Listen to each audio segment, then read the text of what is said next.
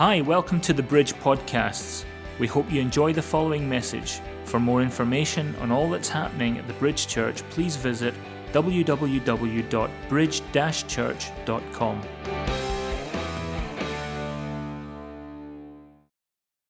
I'd like to just bring a message. I believe that the Holy Spirit's been kind of showing me through over a few weeks. We've been maybe building up to this we've been talking about the secret of the Lord and reverence and touch and things like that. And this morning I'd like to speak about sacred spaces.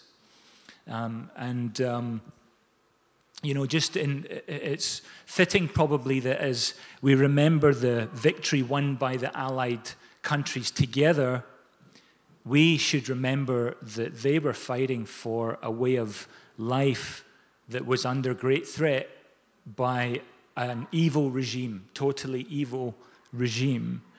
And the constitution of our country and our way of life that was considered sacred is what was under attack. Amen? And so they were fighting for our identity. They were fighting for our place as Britons.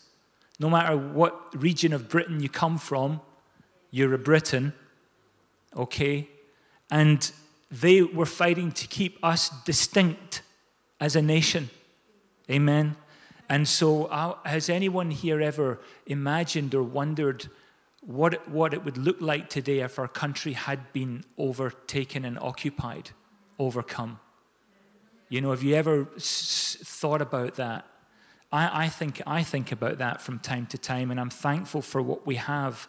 And the message I'd like to share today will, I hope, inspire us to recognize and fight for what is sacred in the eyes of our Father God. And we need this right now. As co-heirs, you are co-heirs with Christ here this morning. And all of us have been commissioned to bring good news to the world. Amen? And I know you guys. You've got good news stories to tell. Amen? And we need the right concept of what is holy and what is right and what is sacred and what is pure, because these things are so linked to us operating in the anointing on the earth and demonstrating God's miraculous power on the earth today. These things that are worth fighting for, things that are pure and holy and sacred and of a good report, they're worth fighting for. Hallelujah. And if you know what the original sacred space was, Eden.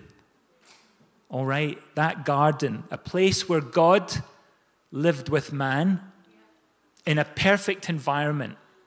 It was a place where God's presence was actually seen and felt and sensed and experienced.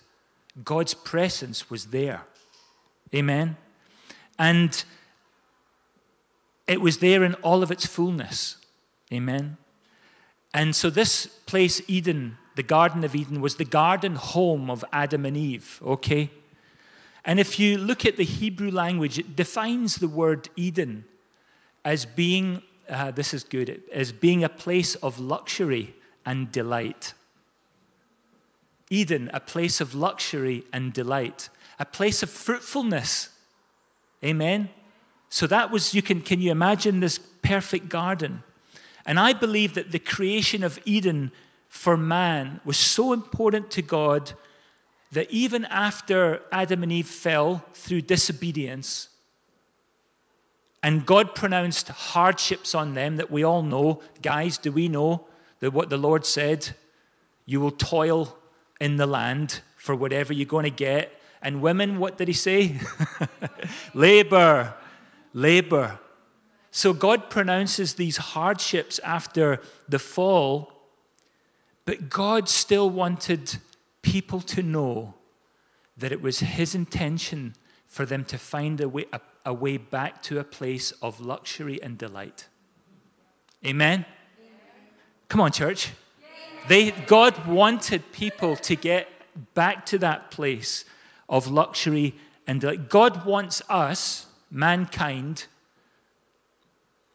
to find life in a delightful place. And he made that way. Okay, that way has a name, and that name is Jesus. That is the way. That is the way. He is the way, the truth, and the life. He is the way to a delightful life. Amen. Jesus. Yeah. Amen. And if you read in 1 Kings chapter 6 and 7, okay, there's your homework. 1 Kings chapter 6 and 7, not verses, chapters 6 and 7, it reveals that the temple, all right, the temple was designed and decorated with many prominent features that existed in Eden. All right? And so that included the cherubim. If you're sitting in this place today and you don't know what cherubim are a type of angel, type of angelic being. Okay?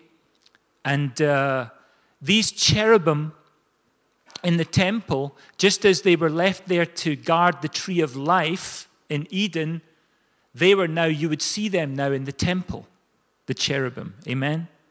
And so it was supposed to, the temple was supposed to remind people of what? A sacred space, a sacred place, the garden, God's original design. Amen? And this place is a place where heaven and earth meet and come together. And my mind boggles because I remember growing up in the lush subtropical vegetation of South Africa, which the smells and the crackle of the heat and your senses were always on high alert because it was just this beauty all around you. And Eden would have been even better than that. I think, wow, it's incredible. So Eden was a holy and a sacred place. Amen. Of course it was. It was where God walked. It would have been awe-inspiring or awesome in the true sense of the word. I think we use the word awesome far too lightly these days. I think sometimes we should reserve certain phrases or certain praises just for God. And so everything's awesome. So how do we, and how do we describe our God to people if everything else is awesome? And I'm coming to that. There's a good point we're coming to here. And so we're talking about this sacredness of this place because God's presence was there. And wherever God's presence is something special. Actually, if any of you have ever heard Pastor Bernie talking about Bishop Dagg's churches, well, his church in Accra is called the Kodesh. And the Kodesh is a Hebrew word which means sacred place or holy place. And it means a place that is set apart or distinct from anything else. And it means there's a place where God's presence dwells. And where there's no evil there, okay? And when in a Jewish marriage, they actually recite a verse, and it's actually referring to that kind of Kodesh. It says there, the husband says to his wife, "You're made holy to me according to the law of Moses in Israel." So it becomes a sacred and a binding covenant. All right. So we all get the idea of what sacredness is, or being something that's sacred. It's something that's set apart. It's dedicated unto the Lord, or for the service of the Lord, or for God's use. So God is unique. Amen. He is unique. God is, you could say, he's otherworldly. Because we know we're not of this world, right? I definitely know some of you are not of this world. I definitely know that. You know? your spaceship's waiting outside for you. No, I'm only kidding. No, you're peculiar And you're not of this world. And God is otherworldly, and his nature and his character are otherworldly like nothing else. And one of the challenges that the prophets and the elders of Israel had was this. They had to constantly reinforce God's character to the people. They had to remind them all the time of just how unique God is, so that the people wouldn't perceive him as ordinary. Which is why when we call everything awesome, we find it difficult then to find a distinguishing factor. We need more words to describe who God is. So God gives us his Holy Spirit so that we can communicate God's greatness in new ways. Amen.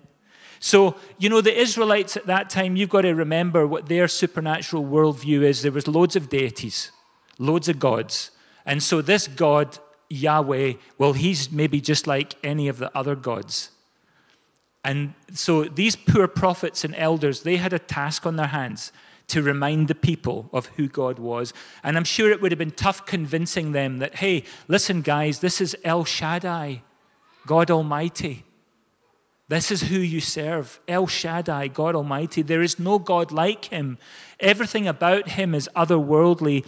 And when he intervenes in your life and he provides something or someone for your life, or anything for that matter, that which he provides is sacred and holy just as he is. Because why? Because where did it come from? It came from him. And that's the reason why David wouldn't take Saul's life. God had anointed Saul. Irrespective of the failings of that man, God's anointing was on Saul. And David would not desecrate what God had ordained. God had ordained that Saul was king. And so, I think of the way that I've treated the things that God has ordained. And I have to ask God for forgiveness and mercy because I have treated those things too lightly. I have even desecrated the things that God has ordained. And I say that as I didn't want to say this morning, we have. I leave that with you. But I know I have. And God ordains things to be sacred. And we cannot violently disrespect what God has ordained to be sacred and anointed. I think this is an important message coming into the times we live in. Amen. God at one time had ascribed a great value to Saul's life, and David would not kill him, would not put him to death violently. Amen. And I'd like to say something else about God's character this morning. His character is not like ours, thank God. He's distinct from humanity. Now, we're created in his image and his likeness. Amen. And God invites us to be holy as he is holy. Guys, I want to tell you this morning, holy is not a bad word. I've heard too many people accusing other people of being holy, holy moly, or holy joes. Holy is not a bad word. We are called to be holy people. We're called to be holy people. How dare we take that lightly? We're called to be holy people. And so, he also asks us to strive to be godly in our thoughts and in our heart and in our conduct. And God reminds us in Isaiah 55, he says, "For my thoughts are not as your thoughts, neither are your ways my ways, declares the Lord. For as the heavens are higher than the earth, so my ways are higher than your ways, and my thoughts than your thoughts." So I'm not trying to be like God. I want to be, and you understand what I mean. I want to be like him, but God is God. All right? End of story. And biblically, the word used to describe God's character is holiness. God is holiness personified, and that means that he is set apart and distinct, but he's chosen us.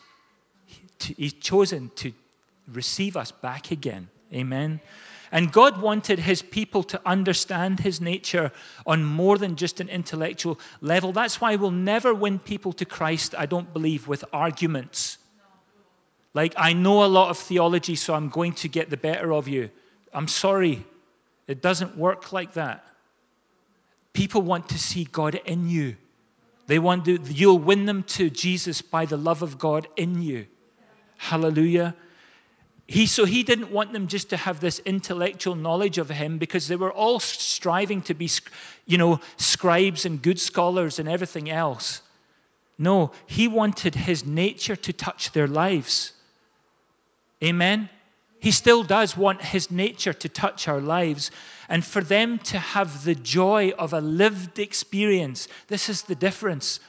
When you have a lived experience in something that God does for you, you just can't help being joyful. Amen. You can't help being joyful when you've lived the experience. If you just know about the experience, it's cool. But if you've lived it, amen, if you've lived it. And he wanted them to know through that lived experience, I'm your source. I'm your shield. I'm your protector. Me, Yahweh, not these other guys, not these other gods, these imposters. Amen? And God wanted his ways, and we've talked about God's ways, how important they are. He wanted his ways to permeate throughout the culture of his people. Amen? So to the Israelites, God, the prophets and the elders are trying to show them that God is not just the source of life, where you get all the good stuff from. He is life. He is life.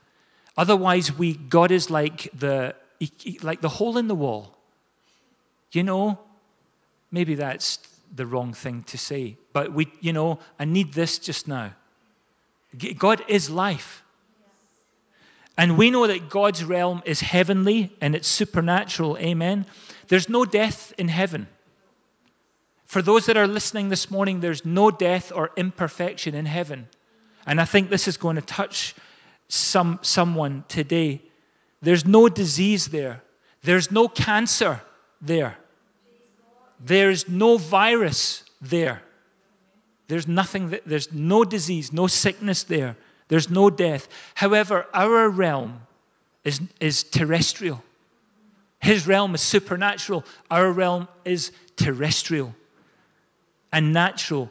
But wherever or whenever God chooses to occupy a space on earth, what happens? It becomes sacred. Wherever God decides to, it's like Jesus saying, foxes have holes, birds have nests, but the Son of Man has nowhere to lay his head. So wherever he was is where he could be, his presence was. He would be at home there, in a place called there. Amen? And so, what is it that makes anything sacred on this earth?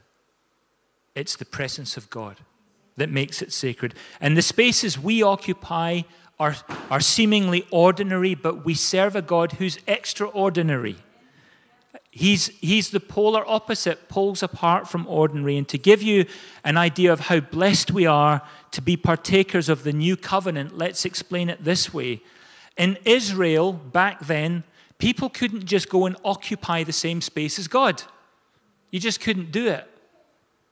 You had to be invited and purified before you could come into any space that God occupied. Okay? So there were laws put in place to regulate the purification process. And if you didn't qualify, or should we say if you were unclean, we all know that one. Unclean, unclean, unclean. If you were unclean, okay, or in any way you weren't pure, you didn't qualify to go into that sacred space. Amen? Now, what could make you impure or unclean? Well, how about this one? Having sex, losing blood, touching a dead thing, whether it be a human or an animal. All these things, if you if you were involved in that, you had to go through a ritual purification. Okay? All right? And the idea of this wasn't so much about the morality of it or the moral side of it, but the idea was that all of these things were associated with loss of life. You understand? And the loss of life was considered to be incompatible with the perfection of God. Hallelujah. You see, God wasn't supposed to be associated with the loss of life. Why? Because he was the giver of life. He wasn't to be associated with the loss of life. So anything that was associated with losing life, all right, like losing bodily fluids, for example, was perceived to be the opposite of that which created life or sustained life. Amen? So certain areas were also off limits if you had a physical impairment or imperfection, because if you had a physical impairment or imperfection, that was seen as being incompatible with God's perfection. And I know that this all sounds dreadful, right? Harsh and unfair, but this was the worldview that they had at that time that was being reinforced at that time. So the other problem created by being unclean was that you were not even able to get close to a sacred space to bring your offering or your sacrifice until you waited for a certain period of time or until you went through a ritual purification. I'm sorry this isn't a simple message this morning, but I hope this is touching you this morning. One of the ways of being cleaned up, okay, was the blood sacrifice. That was one of the ways of being cleaned up. So it involved a blood sacrifice. So by dabbing or sprinkling blood onto something or someone, they could once again occupy a sacred space. You know, and initially as Christians nowadays, we perhaps, especially new Christians, wouldn't understand the logic of all of this different stuff. But they did, and it had a theological purpose at the time. And that, we all know now, that was the concept of substitution. Okay? So we're going somewhere with this. Because what was a life force? What was considered a life force back then? The life was in the blood. The life was in the blood according to Leviticus 17:11. All right? If we got that, could we put that up? Leviticus 17:11. For the life of the flesh is in the blood, and I have given it to you upon the altar to make atonement for your souls. For it is the blood that makes atonement for the soul. Amen?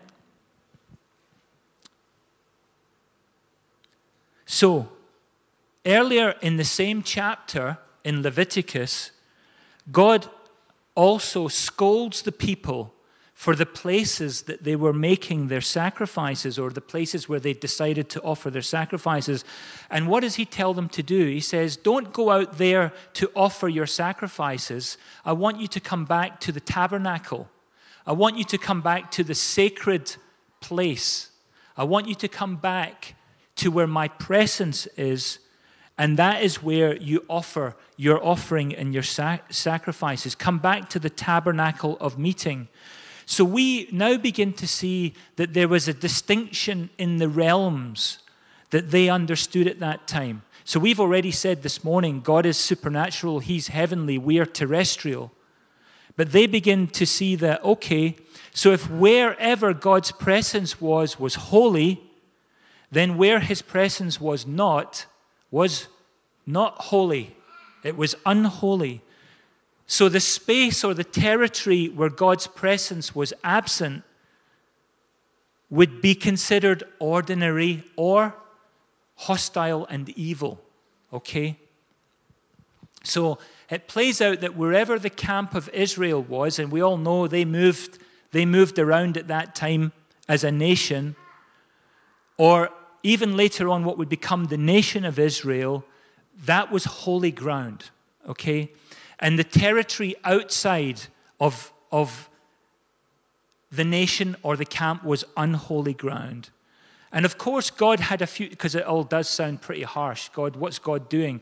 God had a future plan to reclaim the nations back to him. Amen? But during Bible times, these other places were realms of darkness. They were places of evil. And we can read that if we get into it further. Maybe we can do a Bible study for those that are interested in the divine counsel and talk about the Lord says, I've given these other places over to other entities, I say not deities, but entities. Amen. And there's a good example we can look at, and it's Yom Kippur. Does anyone know what Yom Kippur is? In the Jewish calendar, the Day of Atonement. It's an annual event to this day, and it serves to remind the people of the concept of holy ground and unholy ground. And they had 2 goats, right? 2 goats. And the first goat was involved with being sacrificed, and its blood was sprinkled in the sanctuary. And the reason for that was to cleanse the sanctuary or the temple of human defilement for a year. Okay? So that goat was for the Lord. Now, the poor second goat, okay, it was not sacrificed. Okay? It wasn't killed. The second goat was sent out into the wilderness. After the high priest symbolically transferred the sins of the people onto the goat, they send the goat out into the wilderness, right? Now, this goat was not for the Lord. This goat was for another entity. The entity, if you're studying it in the Dead Sea Scrolls in the Hebrew text, was Azazel, which was a demonic spirit. So that goat was sent out there to this entity. Some translations would say it was the scapegoat. All right? The does it make sense now? The scapegoat, the one who takes you're going to take all of this. So the scapegoat was sent out. And what happened was during the wilderness journey, the Israelites, they'd been sacrificing to demons in the wilderness because they were scared that evil forces would threaten their camp. You can read about that in Leviticus 17. And it stood to reason because the camp was, outside the camp was the wilderness. And therefore, it was devoid of God's presence. It was then occupied by evil beings or evil entities, okay? And so God wanted this practice of sacrificing animals and stuff to these demonic entities to stop. He'd had enough of it. So the goat for Azazel accomplished that because the goat wasn't sacrificed. It was simply put out. It was put out of the holy place. It wasn't an offering to these evil gods because it was never sacrificed. It was just a symbolic way of cleansing the camp from sin and restoring the camp to sacred space, holy ground. And we live now in a new dispensation. Amen? When you read about all that Old Testament stuff, you say, thank the Lord, we live in a new dispensation. God hasn't changed, has he? He's still otherworldly. He still occupies the realm of heaven, but we have his spirit. Amen? So God is still holy, yeah? And his holiness requires that we be purified to enter his presence. And that is accomplished by believing in Jesus Christ and the work of the cross. Everything that Jesus did for us has parallels with the Old Testament ways. Jesus had to go out of the holy place into the wilderness, the place where the forces of evil existed. And he had to deal with Satan, who tempted him in the wilderness. He had a confrontation with Satan in the wilderness. And that was the beginning of Jesus' ministry, which, of course, ended with Jesus overcoming him who had power over death. So now We don't have to fear death. And it's such a joy to be with people when you're praying with them who are dealing with issues in their life, and they can say to you, I don't fear it because I've got that security. I've got Jesus in my heart. Death, where is your victory? Death, where is your sting? I'm sorry. I'm looking forward to the after death. This tent is wearing out. I can tell you that. Amen. Hebrews 2:14 tells us that inasmuch then as the children have partaken of flesh and blood, he himself likewise shared in the same, that through death he might destroy him who had the power of death, that is the devil, and release those who through fear of death were all their lifetime subject to bondage. If you're sitting in this place today, or if you're listening and you're afraid of dying, receive Jesus into your heart today, and you will be released from the bondage of the fear of death. Amen? You will be released from that. Amen? Jesus was then at the end of his ministry crucified outside the holy city. And that's in Hebrews 13:12. It says, therefore Jesus also, that he might sanctify the people with his own blood, he suffered outside the gate. He was made unclean because our sins were put upon him. Our sins were taken away by him. And his death and resurrection has sanctified us. Hallelujah. And it has made us fit to not only to come, listen to this.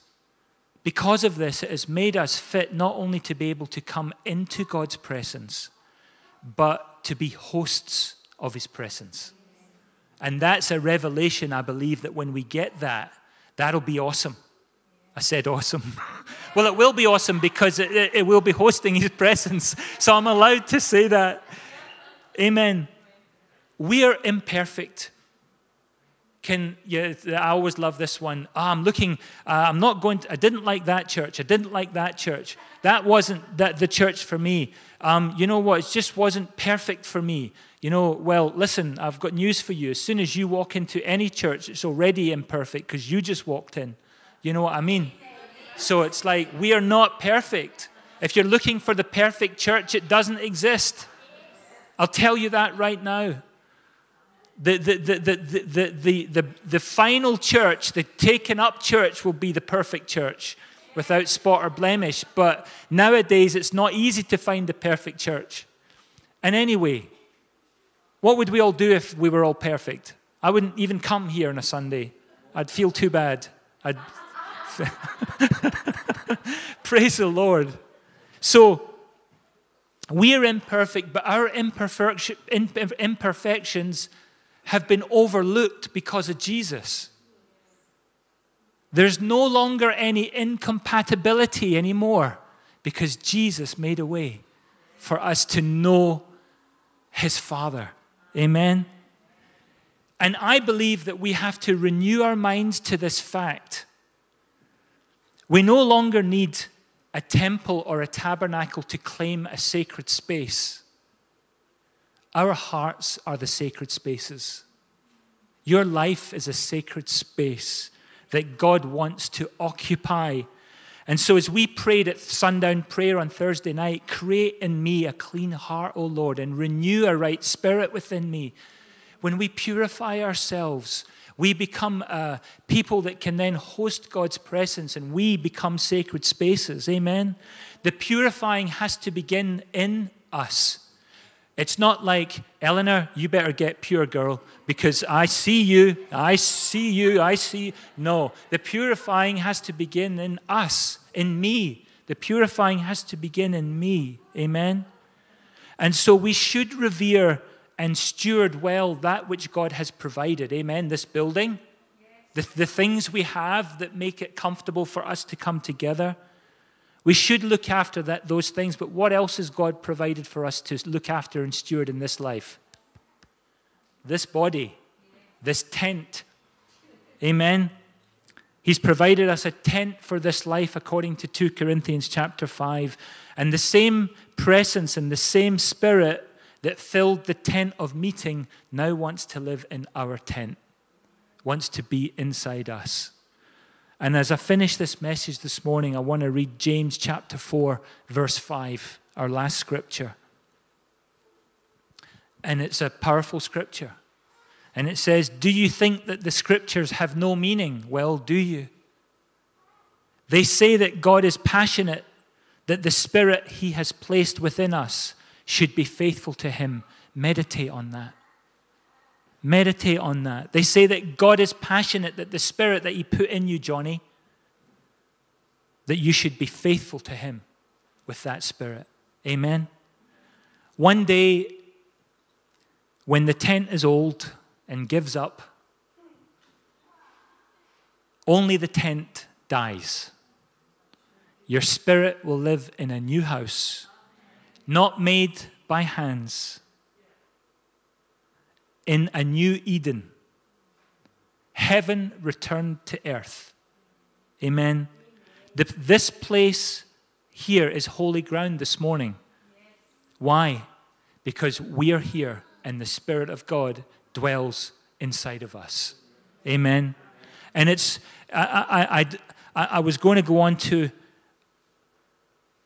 another concept, but I'm going to withhold it because I don't want to end the message on a down. I want to end it on an up. You're a child of God, and you are fit for sacred space. Not because of anything you do or that you don't do, but because you are in Christ and you've been adopted by God. You've been extracted from the kingdom of darkness, which is out there, and you've been transferred into the kingdom of His dear Son. Hallelujah. Amen. Praise the Lord. Thanks for listening. Remember to visit our website, www.bridge-church.com, and connect with us via Facebook and Twitter.